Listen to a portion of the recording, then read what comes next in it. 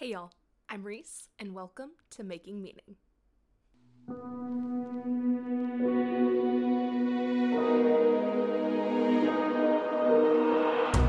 Making Meaning is a podcast by the Cohere Collective, here to help guide you along your path to make meaning in a way that makes sense for you. This week, I am joined by my lovely dear friend, Hannah Roark. Hannah is a consultant in change management and just an all-around wonderful human being. Hannah also, in between recording the podcast and now when it's coming out, got engaged to her boyfriend, now fiance. So a huge congratulations to Hannah and her fiance, and sending them all of the best well wishes, and send them your well wishes in the comments as well. In this episode, Hannah and I really just dive into her story, how she chooses to live her life the way that engaging with her work and her friends and colleagues and family really impacts her personhood and the life that she wants to live, which isn't that what meaning's all about? Relationships truly color just about everything we do, and Hannah has a very intentional way of approaching it, and I'm really excited to share her story and this conversation with all of y'all. Before we get into the episode, if you are watching on YouTube, please click subscribe, like the video, leave me a comment if you are on Apple Podcasts or Spotify, leave me a review, a 5-star rating, and subscribe to the podcast. Just checking the boxes. That is all I have. So with all that being said, let's take a deep breath.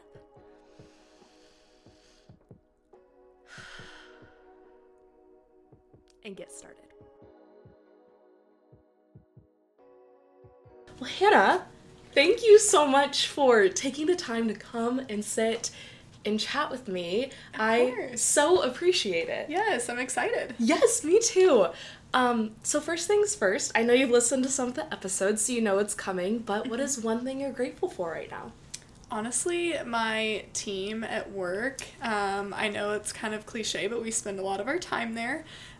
So I actually was just talking to you about this, to have somebody who's willing to check in, see how your day is going, kind of like offer to balance things out where you need. You know, everybody has those days where you're not on top of your game and you need a little bit of support and balance. So grateful for that today. I love that. Well, and my whole thing with cliches too, because you said, I know it's cliche, but I'm like, cliche things are cliche for a reason. Like, I'm gonna move this just a smidge closer. Perfect.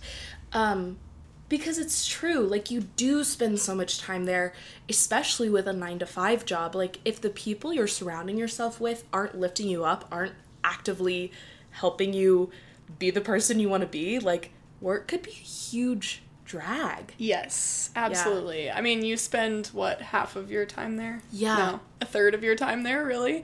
I guess depending on your job. So really it has to be a team that you want to spend time with and something you enjoy doing. The other third is sleeping. So it's like, well, and I think everyone, or not everyone, but most people have a pretty good grasp on, like, choosing to surround yourself with people who lift you up means choosing good friends, right? And that whole thing, but it's like, no, it's also like your team at work. It's also your family and people that you don't think that you have a choice who to engage with, but, like, everything is a choice when it comes down to it. Yes, that is, like, the most important decision I think you make in life is who you choose to spend your time around. Really? Yes. Why would you say that? Not that I disagree, I just want to hear more. So I feel like, you know me, I'm a busybody. I'm always going, but I think one thing that I'm very intentional about is, like, where am I spending my time? Who am I spending it with? Who am I surrounding myself with that's, like, filling me up and I'm filling them up in return? And that kind of just, like, keeps you moving forward. You know, we all have kind of our limit in this life. Why spend our time around people who are, like, draining us or... you know, there's a time and place for that. Like, sometimes people need to be picked up and you can kind of help push them forward. But, that's kind of how I guide my days and my time, at least. I think that's great, because also I think that speaks to how important connection is for our lives, too, because it's like, if spending your time with other people wasn't the most important thing, then it's like, well, why not spend every single day alone in your room doing whatever you want? It's like, because that is not an effective or productive or happy, healthy way to live your life. Yes. So being intentional about who you spend time with, I think, is super important. Oh, yeah. Next question that you also know is coming, but whatever strikes you to share in this moment, no pressure, however you want to answer it is perfect. What is your story? Okay, so I am from Midlothian, Texas, which has quickly evolved into a suburb of Dallas, for those listening who aren't from the area. So I have, I guess, a pretty big family, but I think one thing that kind of defines me is my parents split when I was young, which I kind of see as a blessing. That might be an odd thing to say, but I have... two step-parents who some would refer to as bonus parents. I think somebody mentioned that to me when I was a kid, and it kind of has stuck with me through my whole life. Yeah. And I have 2 baby brothers who are now 10 and 13, so not necessarily babies anymore, but they're mine anyways. They're your babies, yeah. And an older brother as well. So family is very important to me. I think that's one thing that's, like, shaped me throughout my life, is kind of incorporating different people as I've grown and learning different personalities. So yeah, I went to SMU for college. I do change management consulting now. So obviously spend a lot of time there, like we talked about earlier. But I love it. I get to, support a lot of people through huge changes. I mean, you're spending all day at work, so when something comes at you that's like, whoa, this is going to be a big change to my daily life. Yeah. Like, my job is to come in and help get people through that, which is really valuable to me. Yeah. So. Well, and I'm sure to the people you help, too, because as someone who hates change, it's like, I know that if I have a big life change, it'll throw me off my schedule for at least a month, like 2 weeks on either side of that change, right? Where you're spending time preparing for it or being anxious about it. And then another 2 weeks, like, settling into it. And it's like each singular person in that company that's making that huge change is going through that. So you doing what you do is actually helping those people's daily lives in a really real way. Yeah, and that's kind of something that I've learned. I mean, I knew this about myself already. I also hate change, which is funny because I manage it for a living. But one thing I've learned throughout work is no one likes change. You get used to what you're doing. You set your life up in a certain way for a reason most of the time. So when that gets shifted, it kind of like jars you, and you have to figure out like, where do I go from here? Yeah. So that's something that I have to get used to in my personal life as well. Yeah. Much like you. Like, anytime a change happens, you kind of have to, like, change everything about the way you function. Which is not to say that it's not good or doesn't teach us lessons or isn't helpful and beneficial and all those things that change brings too. But yes, I relate to it. Yeah. So if I can ask, why do you say that your parents splitting when you were little was a blessing? So... I mean, I think that those kind of things happen for a reason, like, all I want for my parents is for them to be happy, right? So, for me, it's a happy moment because they both have found their people that they love and, have chosen to spend the rest of their lives with. But also, my step-parents have been, like, some of the biggest blessings in my life, and my brothers as well. So, like, I've had the opportunity to grow with them. I think that's just such a mature outlook, but I'm so sorry I cut you off. Continue. No, you're so good. But yeah, I mean, like, my little brothers, for one, my 13-year-old brother, when he was little, used to call me Mini Mommy. And so I've always thought that was so cute and special. But yeah, I just have always enjoyed, like, getting to spend time with them, seeing life through their eyes as children as well has been so special. And also just has grown my love for children. I know I've told you this before, but I've always felt like I was born to be a mom. Yeah. And other things along with that, but one of the roles I want to play in life. So that kind of gave me the opportunity very young to, like, learn what that's actually like. Not all the way, you know. I don't know what it's like to be a mom. I haven't been there yet. But I got to see a glimpse into what the routine is every day, what's hard about being a mom, what's fun about being a mom through my mom's eyes and my stepmom's eyes. Yeah. Well, and really step into the, at least, like, nurturing role, right? Yes. I think motherhood is such an interesting concept for all women because, especially right now, like, there's so much more freedom for women, now more than ever, to craft our lives however we want to. So being able to choose motherhood or to not, I think is so powerful. And for you to be like, yes, this is something I really want to do is so empowering. And I love that for you. Yeah. I think also,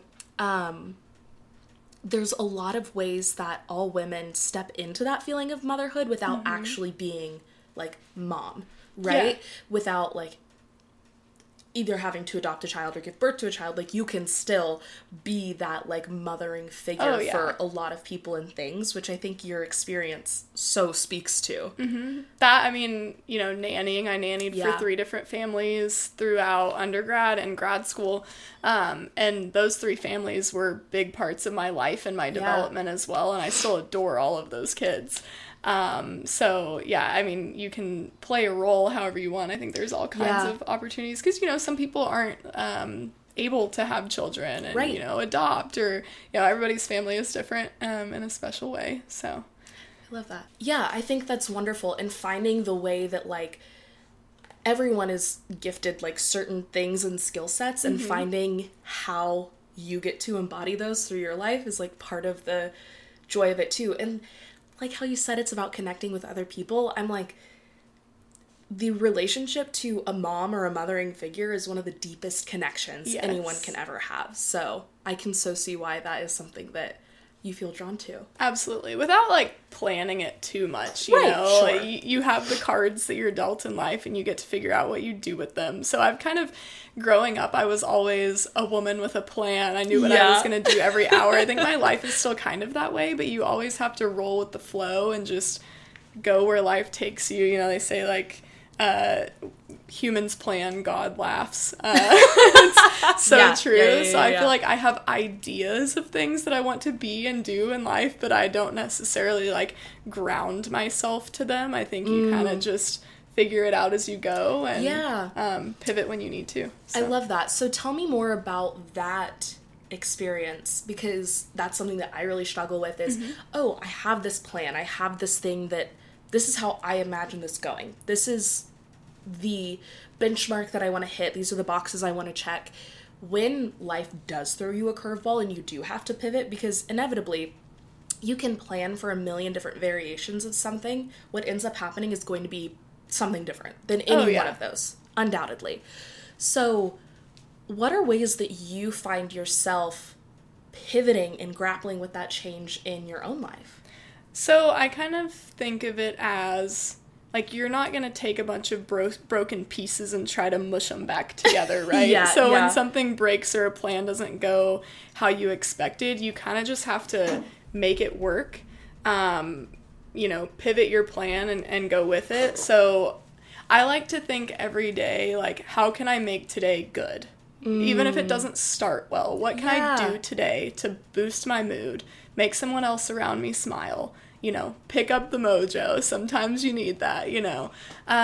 So I think if I have a plan and it doesn't go well, I'm like, okay, what other plan can I make? It's not, how can I fix that plan? Because sometimes the plans aren't meant to come together. Right. And you kind of just have to go with it and figure out where to go from there. I think there have been a lot of moments in my life where I'm kind of like, where am I going? What am I doing? Yeah. What do I want to do for a living? Where do I want to live?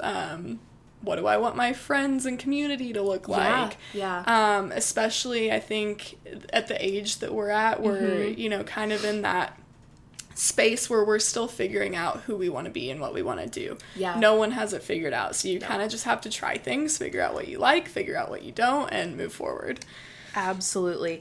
Well, and I think that's such a positive outlook on change, too, to say, yes, it is something that I thought was going to happen leaving. Like, there is a certain amount of, like, grief, that sounds like a dramatic word to use, but in whatever measure, for losing something that you thought might happen.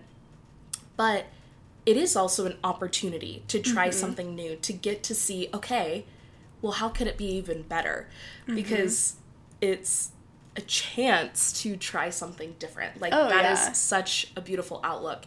And one thing, talking about this, like, wonderful, positive outlook you have, you're all good, that I want to ask you about, too, is obviously seeing your parents split is a huge change, but knowing that you have such this inclination towards connecting with other people, when you were talking about that, I felt like you had such a unique approach to saying, well, I got to go through that with them, and it's actually a way that it brought you all closer together, and it probably, at least correct me if I'm wrong, but it sounded like it made you understand your parents as human beings, and not just as, like, these godlike figures that we think of when we're little, right? It's like, my parents are perfect, they can do no wrong. And so getting to have that experience of, like, oh, they're humans too, and this gets to help us grow together.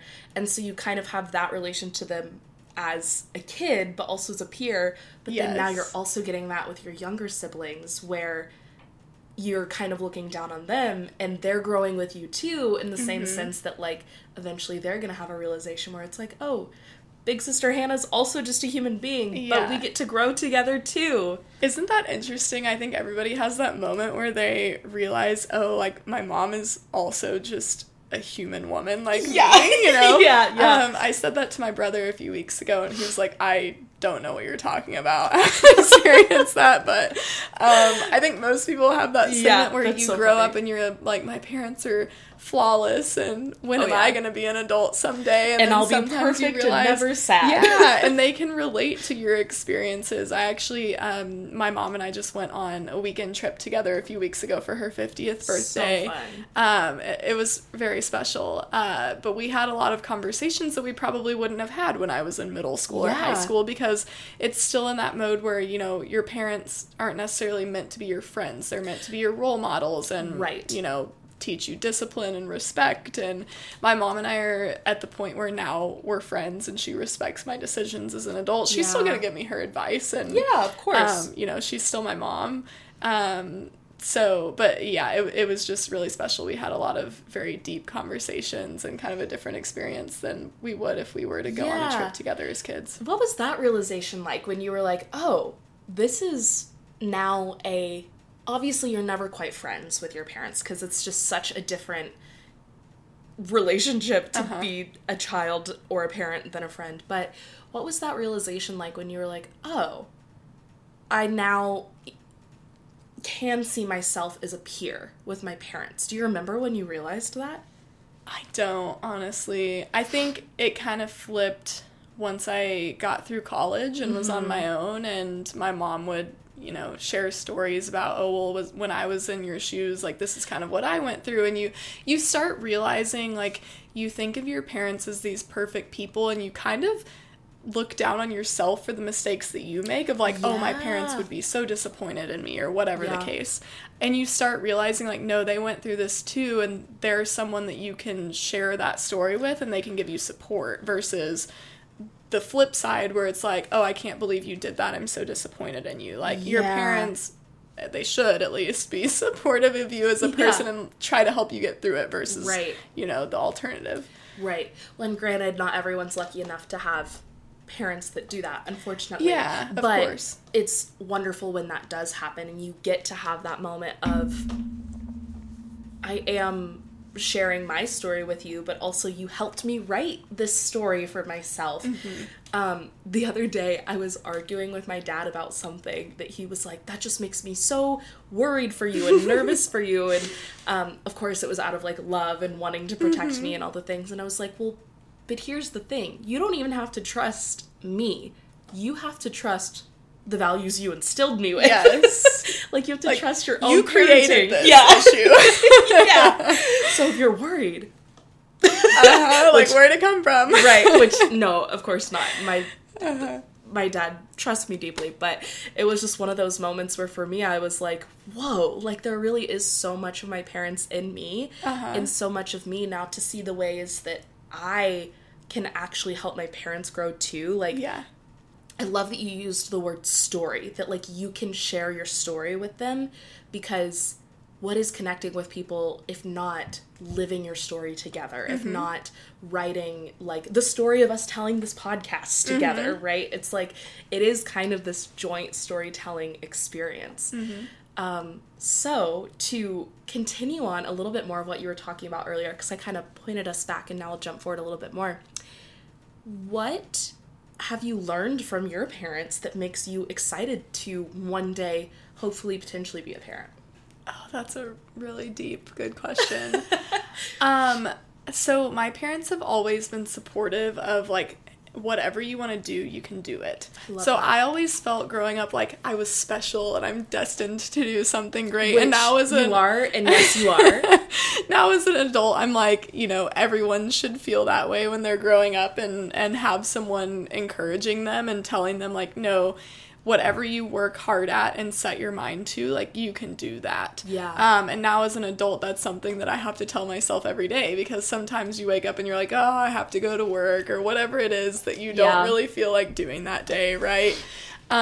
So I think to answer the second part of your question, like, my parents instilled that in me and brought me up that way so much that, like, I'm so excited to have kids and be able to do that for them, like not put them on a pedestal, but encourage them every day and make them feel special, and like grow them into world changers, to bring in another cliche, No, that like gave me goosebumps, because that is something that I can so relate to, in the sense that if anything my parents taught me, it was that I can do anything I want to do, that like if you work hard enough and put your focus in and like do it, right? It is that like old like nose to the grindstone kind of motivation, which of course there's also the lessons of like slowing down and taking care of yourself too, but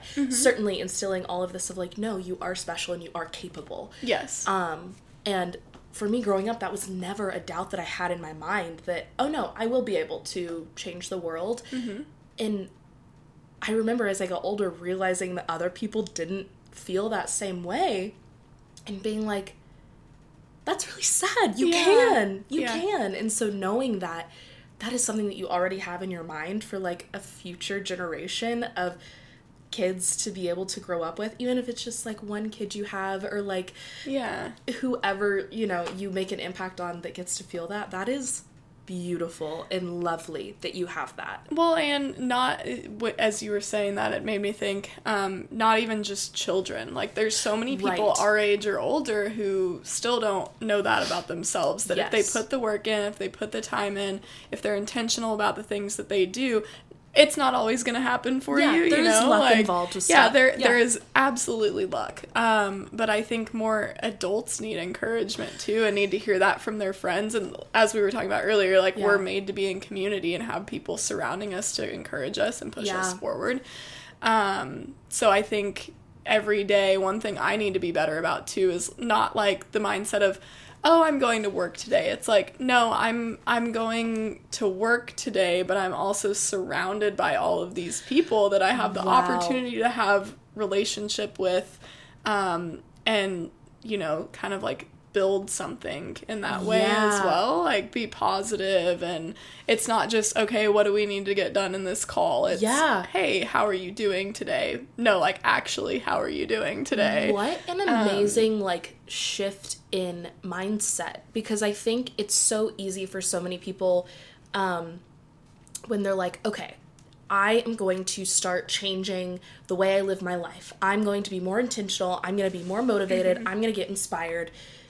It tends to be such a centered focus thing where it's like, how can I help myself feel more inspired, more motivated, like incorporate self-care, like all of those great, wonderful things, but to also add in this piece, or even make it the focal point of this of, well, one of the ways that I can do that is actually by focusing that energy on other people. Because of course that's gonna make you feel better. There's that article, and like, that's old, but science proves that like if you are feeling super down in the dumps, like helping someone else is the number one way to boost your mood. Oh, yeah. They did a study that was like people with severe depression or other mental health struggles before helping, like volunteering for a day and then after volunteering for a day. Yeah. Or people who like did some other, like took a walk instead, right? Which of course is still extremely beneficial, but interfacing and engaging with someone can be like so revolutionary for yourself, but also for those people around you. So it's a win-win. Yes. But we were talking about like things that you learn from your parents, making you excited to be a parent, instilling in people that they're special. I think that also goes back to a little bit of what we were talking about earlier, how like nurturing and mothering can be something you do for everyone, including like your fellow human beings, right? That like you get to go into work and like help other people. So I think that is such a beautiful outlook. And what is it when you do have like a rough morning, but you're like, no, I'm going in, I have this opportunity with these people to be the best version of myself, right? What do you do to try and put yourself in that mindset? That's the hardest part, I think. Yeah. So I am a firm believer, if you look good, you feel good. So Facts.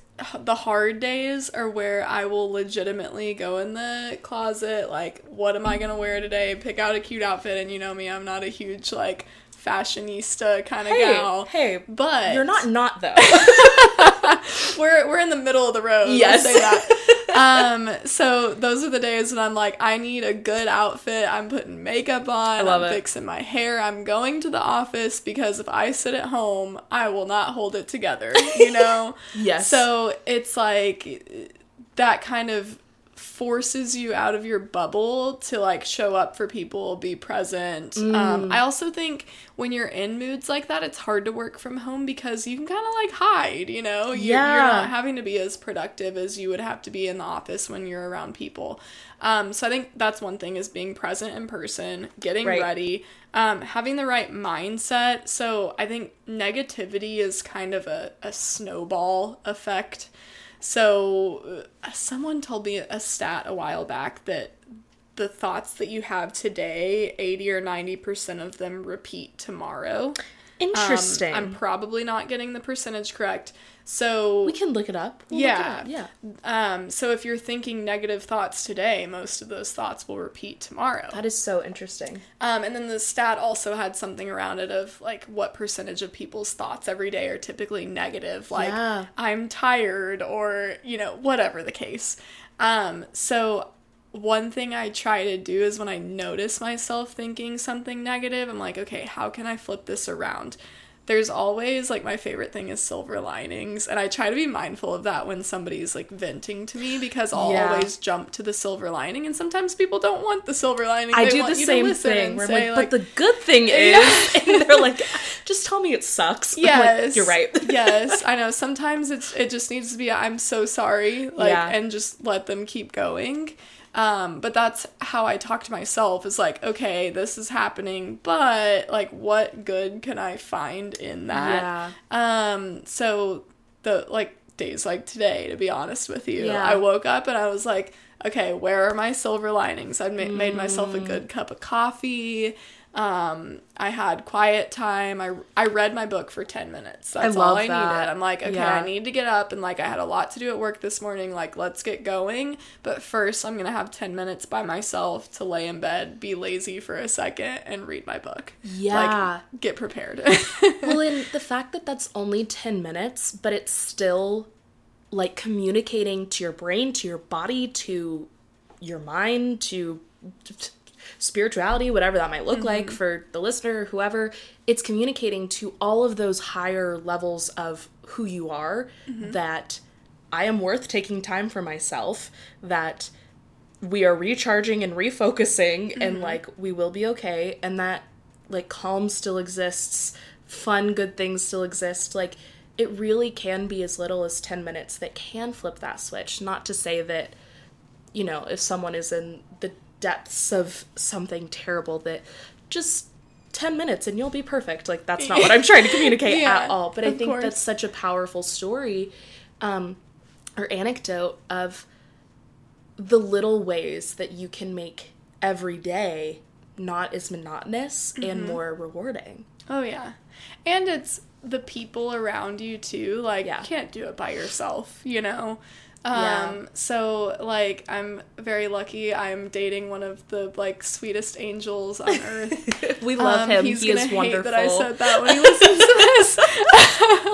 But, you know, like, he came home from work today and he just sat with me for 10 minutes. Like, how are you? What do you need? How was your day? Let's talk.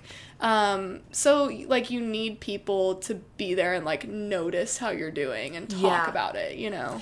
Well, and to know that you aren't alone in anything that happens, right? And I think that having people that do notice things without you having to ask for them sometimes is also so important as someone who struggles with asking for help. Like, having those people around you that are like, but how can I help? Like, I can do this for you. That's great. Not to say that you shouldn't ask for help when you need it. That's something I'm working on too. But and I could imagine because you have such a, like, bubbly, vibrant energy that, especially Nicole and Sophie living with you, I'm sure they notice, like, oh, there's something's off in the vibe. Like, what do you need? There are certain times where it's like, oh, something's wrong. Yeah. But it's also interesting, and I'm sure you can relate to this as well, because you get good at faking it. Yes. Because you're also an extremely outgoing extrovert. Well, I don't know if you consider yourself an extrovert or not, but you are an outgoing, bubbly person.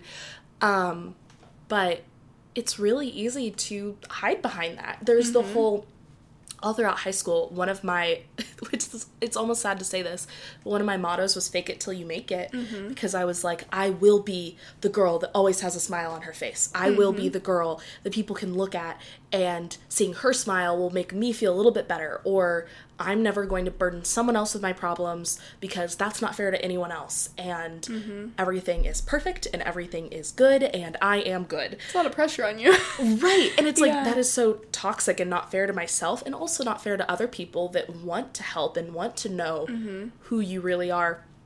But the fake it till you make it mentality gets so ingrained that it was like, well, even if I'm having like a decent, okay, or great day, I'm still, like, turning the volume up just that little bit, where it's like you just get good at doing that, of just turning the volume up, that sometimes I don't even realize I'm doing it. Yeah. And then, like, my lovely roommate, Sophie or Nicole, or my parents, because, of course, my mom is the best read on when I'm doing this. Of course, She'll always call me to the carpet, and she's like, what are you doing? I'm like, thank you for calling me out on that. It's like, you're being a little more than normal today. Yeah. Why is that? Well, and it's so bad. And in jest, I'll call myself a fake bitch, because I'm like, I really can be sometimes. So another thing that I'm actively working on, but having people who can see through that is so important. Yeah. But sometimes that's not a bad thing. Like, sometimes you just need to be silly, and, like, so I do this sometimes, and it's almost ironic. I'll be having, like, such a bad mood day, and I'm like, you know what? I'm going to see all my friends in an hour. Like, we gotta get it together. Yeah. So I'll just start, like, dancing around, like, being a goofball, and Brennan's just standing there like, you're a little weird, doing? But okay, moving along. And sometimes it's just, like, you need it to pump you up and get out of, like, the negative headspace that you're in. And that speaks to how, like, moving your body can be so helpful to, like, get the blood flowing, get, like, just juices up and moving, like, it just helps you get out of your head and into your body. So if you do need to feel something, you can feel it, but also it releases any of that tension that's being stored. One of my favorite books is Fangirl by Rainbow Rowell. And in it, the main character is, like, extremely introverted, has a bunch of anxious tendencies, but her and her twin sister do this thing called emergency dance parties. And I'm like, that is such a good, fun, silly idea, where it's like, we've had a horrible day, it's emergency dance party time, but that's exactly what that is. And I'm like, it's brilliant. I need to start doing dance parties by myself sometimes. And isn't it funny, like, everybody kind of processes and copes in different ways. So some people need that, and some people just need to, like, lay in bed and cry, and sometimes, like, you need both. Yeah, you need them at different times for different things. Absolutely. Yeah. There's a time and place for everything. Right? Yes. So one thing that I think is hard for me sometimes is being able to tell what time it is. Is it a dance party time? Is it a cry it out time? Is it a piece of chocolate time? Like, what is it? Do you have any, like, techniques for being able to read or tune into yourself and how you're doing? Because I think sometimes life is so hectic and chaotic that you can just forget to check in with yourself. Is there ever a time that you have that? And if so, how do you tune back in? I would say that I'm an overly introspective person. So I'm always overthinking. So I would say I'm usually aware of how I'm feeling. I think, I was just telling someone the other day, like, anger is not a feeling that I ever felt, like, my whole life. Okay, keep talking, but it's crazy that you just said that. Yeah. But keep talking. Because I've always been such a people pleaser that I was so preoccupied with, like, I don't want anyone to be mad at me. I want everyone to like me. How am I going to fix this situation or whatever? It was never like, oh, I'm mad at someone else for doing this to me. But now that I'm an adult and I'm like, okay, people can think what they want about me. Like, I'm going to be the best person that I can. And then what more can I do? The anger emotion has started to pop up sometimes, and I don't know how to process it. Yeah. And so that came to mind when you asked me that question of, like, how do you keep a pulse on things or, like, keep in tune with your feelings? I'm still figuring out that one. Yeah. Okay, I need to leave the room for a second and come back, take some deep breaths. Like, I don't know. Honestly, I haven't figured out a good way to do it. Hey. But, the other things, it's like, okay, if I'm feeling negative in some way, I'll stop and think, like, where is this coming from? And I do this with funny thoughts, too. Have you ever... You're sitting there thinking about something and you're like, this is so weird that I'm thinking about this, or so, like, random, and you retrace your thoughts of, like, okay, before this I was thinking about this, before this I was thinking about, and you kind of get back to the root, right? Yeah. So I've started doing that if I'm like, I'm really sad right now and I can't figure out why, and, you know, how did hormones I make just myself do that sad? sometimes. True. Yeah, and I'll be like, how did we get here? You know? And that will kind of help me sometimes figure out, like, what's the root of the problem that I need to solve so that I can move on, you know? And sometimes it's like, I don't want to think about it and I'm just gonna, like, go to bed and do that tomorrow. Yeah, probably not the healthiest thing. I don't know, but I think sometimes it's necessary to compartmentalize because sometimes you don't have the time or energy to deal with stuff, like, appropriately, and it's like, hey, if I'm gonna go see my friends in an hour, maybe not the best time to work out, like, why I was triggered from this childhood trauma thing. Yeah, exactly. We don't have time for that one. And it's the same thing with, like, being a professional at work. Like, yes, you can be yourself at work, but also I want to be, like, a strong professional woman who can, like, set it aside, go to work, be my best self, do good work, and then deal with it afterward when I get home. So there are times and places for figuring out, like, how can I shut that emotion out just for a bit until I have time to, like, fully get through it, you know? So many thoughts. One, I totally relate to the, like, being overly introspective, and I've always thought that this is, like, you know, people say your greatest strength is also your greatest weakness.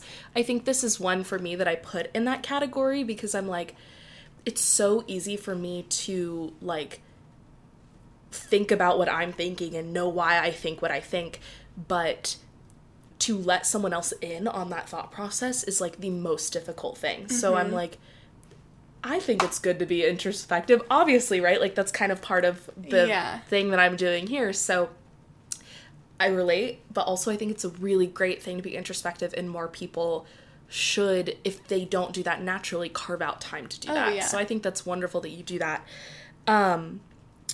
I also think it's so interesting when you said that anger is kind of a new emotion for you. I was talking to someone about that the other day, and I was like, I don't think I actually felt angry. I just turned 24. Oh my goodness. I'm sorry, I'm all over the place now. just turned 24. I don't think I felt angry until I was, like, 21. Mm-hmm. Like, I really don't think I did. And someone was like, you never felt angry? And I'm like, it's not that things didn't frustrate me or that I wasn't, like, upset by things, but it just made me sad. Mm-hmm. Or I would just feel like, well, why wasn't I good enough to keep someone from doing that to me, right? Like, that was always where my brain would go. And it was actually in an acting class that unlocked it for me for the first time, which is, like, talk about being cliche. That is, like, so, like, acting class unlocked my emotions. Uh-huh. But I have this one acting coach who I went to since I was really little, and she knows me so well, is one of the most influential people in my life. And I was working on a monologue with her, and it was an angry monologue where I had to get angry, and she was just pushing my buttons, like, purposefully trying to make me angry because she could see that I wasn't really going there. Mm-hmm. And I just, like, blew up, and I got so mad. And she was like, have you ever felt that before? And I was like, hang on. You make an interesting point. You're like, I feel seen. Yeah. I'm like, I'm really pissed at you, but I know that is a good thing right now because I should be more familiar with that emotion. Mm-hmm. So totally relate to that. And what to do with something when it's new, it's almost like when you move to a new house and it's like you just don't know where to put certain things yet, right? And it's like, well, this is just gonna sit on the table for a little bit, I guess, because I don't know where it goes right now. Like, that's totally how I feel with anger still, and, like, working through, like, where to put the different pieces of it and how to break it down. Mm-hmm. So all that to say, I thought that was something that, like, I'd never talked about that with anyone, so crazy that you said that. Yeah. I've been thinking about that a lot recently. But also how, as women especially, being able to tap into anger in a healthy way, I think is so important, because obviously you don't want to, like, be an angry person, but I think it's so easy for women to get in the trap of, well, you can't be mad, you can't be pissed, like, you have to be, like, put together all the time. Mm-hmm. And I totally fall victim to that. Well, and I'm sure all people struggle with that too. It's not unique to just women, but you also mentioned how, like, going into work, you want to be this, like, strong professional woman. And I think there is, at least I feel this, don't let me put words in your mouth by any means, but, like, if I'm in a meeting and I realize that I am the only woman in this meeting, I'll be like, oh, well, now I feel the weight of womankind yes. on my shoulders yes. to be like, yes, I'm young and I'm a woman, but I'm good at what I do, and I'm going to show up and be present and, like, prove myself in this weird way that it's like, well, why do I even feel like I need to do that? Mm-hmm.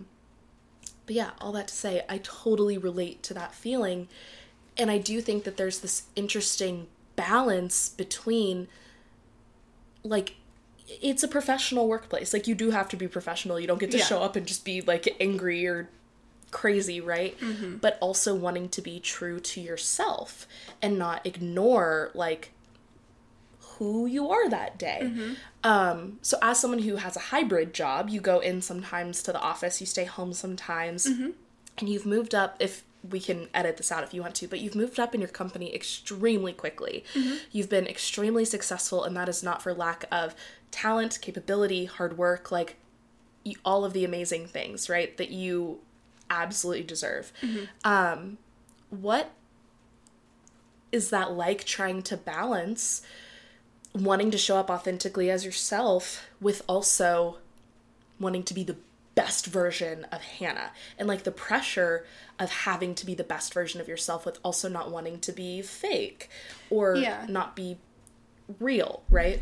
So I kind of approach it from the mindset of, like, I'm not really thinking about what level I am in my career in any room that I'm in, right? So, like, I may be one level above someone else that's the same age as me and we're on a call. That doesn't mean that I'm necessarily going to, like, take the lead every time, because like, they're capable and I want them to have the opportunity as well. I love that. So I kind of just think about each conversation of, like, what do I need to contribute to this conversation, and, like, what can I do to make this a success versus like, oh, I'm going to try to like be the best one in here and like knock it out of the park, you know? Yeah. Because there's not room for everyone to do that, you know? Like, we wouldn't get anything done. Absolutely. Well, and wow, that is just such a genius perspective on that, because it's like, you're not at your job to prove anything to anyone. You're at your job to do a job, to be successful at it. Yeah. And what is the most effective way to do that? And it is about community still, right? Like, how do we best get the work out of all of the people around us? It's allowing space for everyone to step up, but also you doing that. That's just, I love that. Yeah, and I mean, sometimes, for sure, I miss that mark. You know me, I like to talk, so I'm sure there are times where it's like, Hannah, shut up and let someone else talk, you know? But yeah, that's one thing. I also think it's an interesting position to be, like, I'm a woman, I'm young, like, I got promoted a little bit early, not like anything crazy, but sometimes I do think about like, wow, I am the youngest one in this room by far, especially being a consultant. I mean, you're walking into a company that you have no familiarity with, you know, you're meeting a whole new team of people and kind of like trying to build relationships. And I mean, the best way to do that is just be genuine and authentic, and like, you're coming to the table with, I'm trying to help you with whatever problem it is that you're trying to solve. I'm not here to like make your life miserable or to you know, try to schmooze you or anything. Like, I'm here doing my job and trying to help. But sometimes that can be uncomfortable of like, I have been in a situation where I am the only woman on a call with a bunch of people, like men my dad's age, and I always think about like, okay, these are just people. They're not people out to get me. They're not out to like prove me wrong on anything. It's like, we're having a conversation and we're trying to get to the same like winning point. Well, and even if for some reason randomly there is someone who is out to get you, it's like, thinking that that's where they're coming from or harboring on that isn't going to do anything but make you second guess yourself and be nervous, right? Like, assuming that everyone has your best interest at heart and that everyone's shared goal is to be successful as a team, like, you're going to do your best work that way, right? Yeah.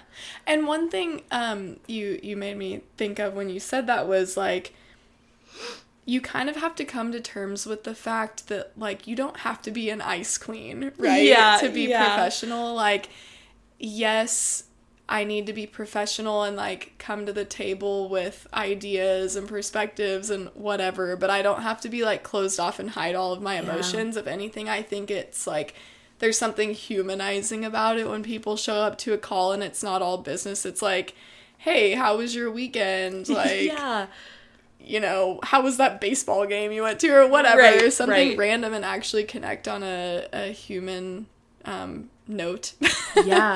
Well, and I'm sure also with the work you do being in change management, one, I think that it is an interesting dynamic too when you go into a new place and it's like, I actually do have the expertise in this area. You know, it's like you kind of have that in your pocket that is, I don't know, it's just cool to have that, right? But also knowing that, like, people changing jobs and companies changing, the whole reason why change management exists is because companies deal with people and people are human and they're fallible, and so you have these systems in place to help them like deal with this change. So being able to embrace that, I would think, would make you even more effective and like powerful and capable in your job.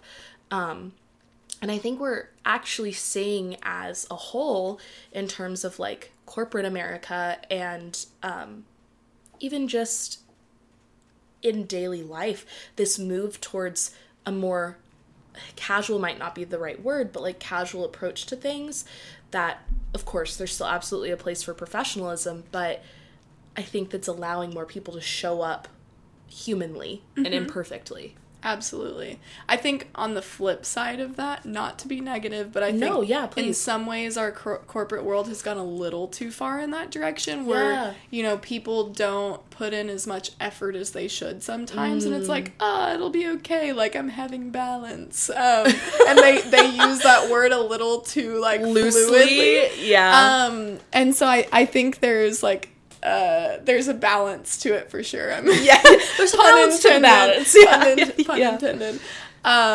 So, yeah, I mean, everything in moderation, right? Yeah, absolutely. Well, and I think that so many of these, like, good things can be used for a lot of bad. Yeah. Like, one thing that I've also been thinking about a lot is, like, how the whole self-care movement and, like, destigmatizing mental health and therapy, like, of course, like, prioritizing yourself, your health, your wellness, like, I don't know anyone who thinks that that's a bad idea. However, so much of that language and verbiage is now being weaponized to, like, make people feel bad about certain things, or, like, this armchair diagnosis of, like, oh, well, they're a sociopath because they XYZ and they're gaslighting me. It's like, those are real quick out of our mouths today. And it's like, but those are weighty and they mean a lot. And even though I think increasing education about those things is so important, and it's great that so many more people even know about those things, it's also like, that does not mean that every single person you come across has something that needs to be diagnosed or fixed. And also that doesn't mean that, like, you're a bad person if you forgot to take care of yourself this week. That means you're human and you'll get them next time, right? It's like, I think there's also a lot of shame around, like, oh, well, you are on the grind 100%. Well, you're not taking care of yourself. It's like, again, it goes back to the balance and these things that are supposed to be advocating for taking care of who we are as humans and loving each other well, being used to hurt each other. I'm like, you're missing the point, my friend. Yeah. Like, this is supposed to be helping each other. And if you're using it in a negative way, it's like anything can be weaponized, unfortunately. Yeah. And, I mean, so you're talking about, like, if you're too busy, you're not taking care of yourself. If you're taking care of yourself too much, then you're not doing enough outside. Right. Like, I like to think there's balance. Why do I keep saying that? It's a great word. Yes. So it's almost like every day is a little bit of a mess, but in a beautiful way, you know? Like, I used to try to be that person that's like, I'm going to work out at 5:30 every morning, and I'm going to cook dinner at 7 and, like, have this whole routine. That's hilarious. Yeah. I mean, you saw my background. I am not sticking to that every single day. That is just not happening. I mean, the reality is there's days where I have to start working at 6 o'clock to get done what I need to get done, you know? And then, like, you figure it out later on of, like, how do you catch up and do the things that you wanted to do. Some days you don't get to. Like, that's life.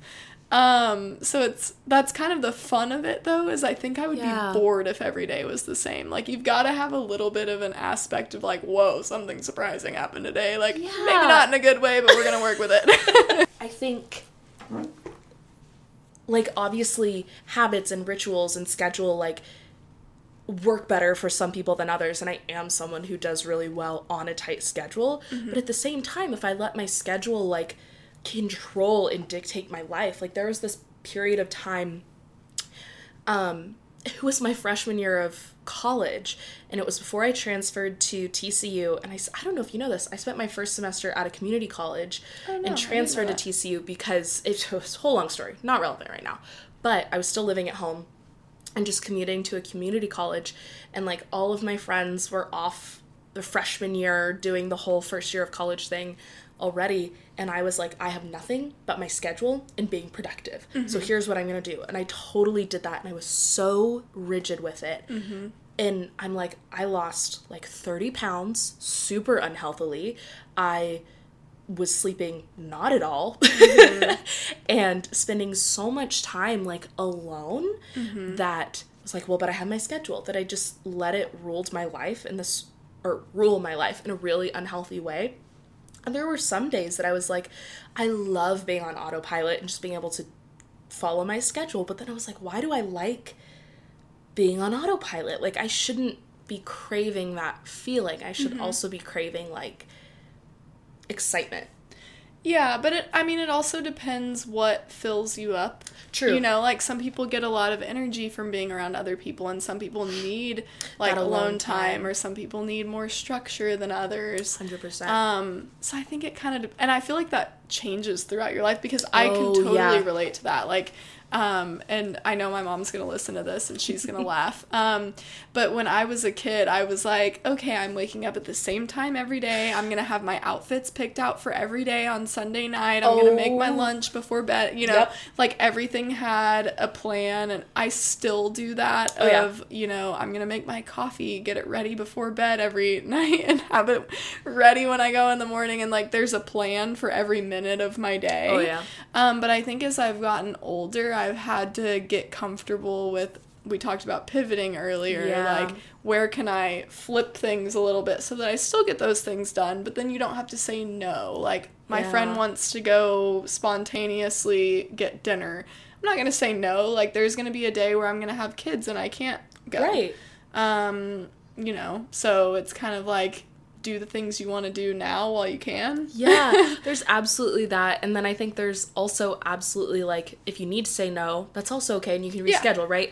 I think all of these things, right, it goes back to our word of the, like, last 10 minutes, balance, and how, like, both rest and productivity and schedule and flexibility, like, all of these things are so important in moderation. And I think you're so spot on saying, like, it's so different for every person, and I think that's part of why introspection is so important, to know what's going to work best for you, what's going to fill you up, where on those busy days is it okay to cut corners, and where can you just absolutely not, like, you have to do this to make sure that you're feeling okay.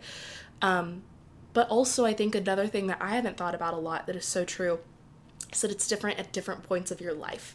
Just because you had it figured out in high school doesn't mean you have it figured out for college. It does mean you have it figured out for young professional life, right? Yeah, and being able to continually reevaluate and reassess where you are, who you want to be, and, like, make those changes is so, I think, empowering, right? Because it's saying, I have the power to craft the life I want, because you do. Yeah, that, and you can kind of, like, craft it after people that you admire. Yeah. Do you ever think about that? Like, you kind of pick people and you're like, I want to do this like that person when I'm older, but, like, not this thing, you know, and you can kind of pick and choose. 100%. Try to make a masterpiece. Sometimes it won't. Yes. It doesn't work out, but. No, I love that. There's this book that I read forever ago that was about famous writers and how they all, like, their writing routine, and they're all so different. And I forget who it was, but so many writers that are, like, in the, like, Western canon as being, like, the best writers of all time, which I have opinions and thoughts on that too, but different conversation. But so many of them were like, I need to get drunk or high or something before I start writing. You know, the old saying, like, write drunk, edit sober is, like, such a thing. But then you have other writers who are like, they pull all-nighters. And then there's other writers who are like, I am up at 4:30, I work out, and then I write for 4 hours. And thinking of these people that I'm like, I want to be like them and write amazing works like them. How do I do all of these different things and emulate these different things? But how do also, I blend? Right. And then also knowing that, like, there's so many, like, philosophers that I admire that I'm like, but they went crazy. It's like, however, I also want to, like, I look up to their work and their body of work. So it's like, how do I meld this thing that you did while dropping off some of the more unhealthy behaviors too? So I totally hear that. And one thing that you said about, like, taking these different pieces and making a masterpiece of it, I love that visual. Van Gogh has a quote that's, live life like it's your greatest work of art. And I love that, because it's like, I want to live artfully. Like, I want to be able to look back on this life I've created and be like, I'm not proud of maybe every single decision I've made, but I'm proud of, like, the colors that I incorporated and the textures that, like, changed things up, and that I did try all these different things out, right? Yeah. It's like, in that being a part of it. And I heard something on a podcast the other day that I wrote down because I loved it because it's so much like this. But it was talking about creating your own Bible of, like, people and things that, of course, if you are of the Christian tradition or Judeo-Christian path, like, not in an idolatry way if that doesn't work for you, but of people and things that you can look up to like, go back to the same way, like, you know, you go to Sunday school and you read a verse to remind yourself of this teaching from Jesus, right? Okay, well, if that's not your jam, let's go open up our old favorite book and remind ourselves why this was inspiring to us. And I think that can be incorporated across the board in any religion that you're a part of, right? Yeah. But even, like, a recipe book, if you want to look at it that way. Like, yeah. What am I feeling today? Yeah, it's a little recipe book. That is beautiful. Okay. Last 2 questions, because I don't want to take up any more of your very generous time. 1, in light of the conversation, anything you want to clarify, add in, throw out there, anything that you're like, this has nothing to do with anything, but I just want to put it on the mic. Not really, to be honest. No, that's perfect. My mind's not going anywhere, so I'm like, trust it. Yeah. I love it. We're going with it. Well, and I do think sometimes people feel pressured to answer that question. I'm like, no, you don't have to say anything. It's just, I know for me, sometimes Ghostings. I'm like, yeah, no, no props. But I'm like, I don't want to interrupt, but I have something I need to say, and so I never want someone to leave feeling like that. So that's perfect. Even though I will be editing out the ghostings. I mean, it is Iron Skillet Week. I wouldn't blame you. Oh my gosh, it is, isn't it? Yeah. Wow. Hey, Texas college football for you. Yep. Last question. What is one word to describe how you're feeling right now? Can I pick 2? Because this is off-brand for me, but I'm not feeling like following the rules on this one. Honestly, I would normally say no, but for you, yes. Oh, I'm honored. Encouraged and motivated. I feel like I don't say a lot of my thoughts out loud a lot of times because I don't know how to formulate them, but this was a really productive conversation. And I'm thinking of a lot of things that are always in the back of my head, but aren't necessarily on the forefront every day. Yeah. And so I'm like, okay, where can I actually make sure that I'm doing all of these things this week? Because I kind of, like, pick things each day, but I'm not good about, like, molding them all together. Sure. So I feel motivated on one hand to, like, where am I going to incorporate all of the things that I talked about? But then just, like, encouraged because you always have good energy and I enjoy our conversations. But also there's just, like, so many beautiful parts of life that we talked about. And we have a lot to be thankful for. So true. Well, thank you so much for being so generous with your time, with your spirit, with your energy, with me, and with your friendship. I so loved this conversation, and I'm so thankful that I get to share it with people. So thank you. Thanks for having me. Absolutely. Thank you all so much for being here, listening to this episode. And again, a huge thank you to Hannah for coming on, being vulnerable, and sharing her time and energy. And Hannah, thank you for being a wonderful friend and inspiring me to be my best self every day. If you have enjoyed this conversation, please subscribe to the YouTube channel, like this video, leave me a comment down below, subscribe on Apple Podcasts or Spotify to the podcast, and you can leave us a review/rating. Making Meaning's art and podcast cover was created by Nicole Ostreicher, and you can find her on Instagram at Nicole O Creates and Nicole O Design. The music for Making Meaning was created by Tristan Morgan, and you can find him on Instagram at Tristan Morgan. If you want more information about the Cohere Collective, please head to www.thecoherecollective.com. There's also a blog over there and some introductory coherent living material if you are at all curious about the other stuff that Cohere does. And you can follow Cohere everywhere, all at the Cohere Collective, and you can follow me on Instagram at Lillian Reese Brown if you would like to. Right now, I am feeling energized. I am just really excited for the next few steps in this work that we're doing together. I feel like as a collective, we are all leveling up. I feel like we are in this moment of really big change and that we're on the precipice of something big. And, a really big part of trusting the universe and trusting yourself is taking the next step up on the staircase without knowing if it's there yet until you step down on it. And it will be, right? So I'm just excited to see what that next step looks like for all of us. Thank you so much for being here, and I hope you feel like you are living more coherently. Until next time, all the love.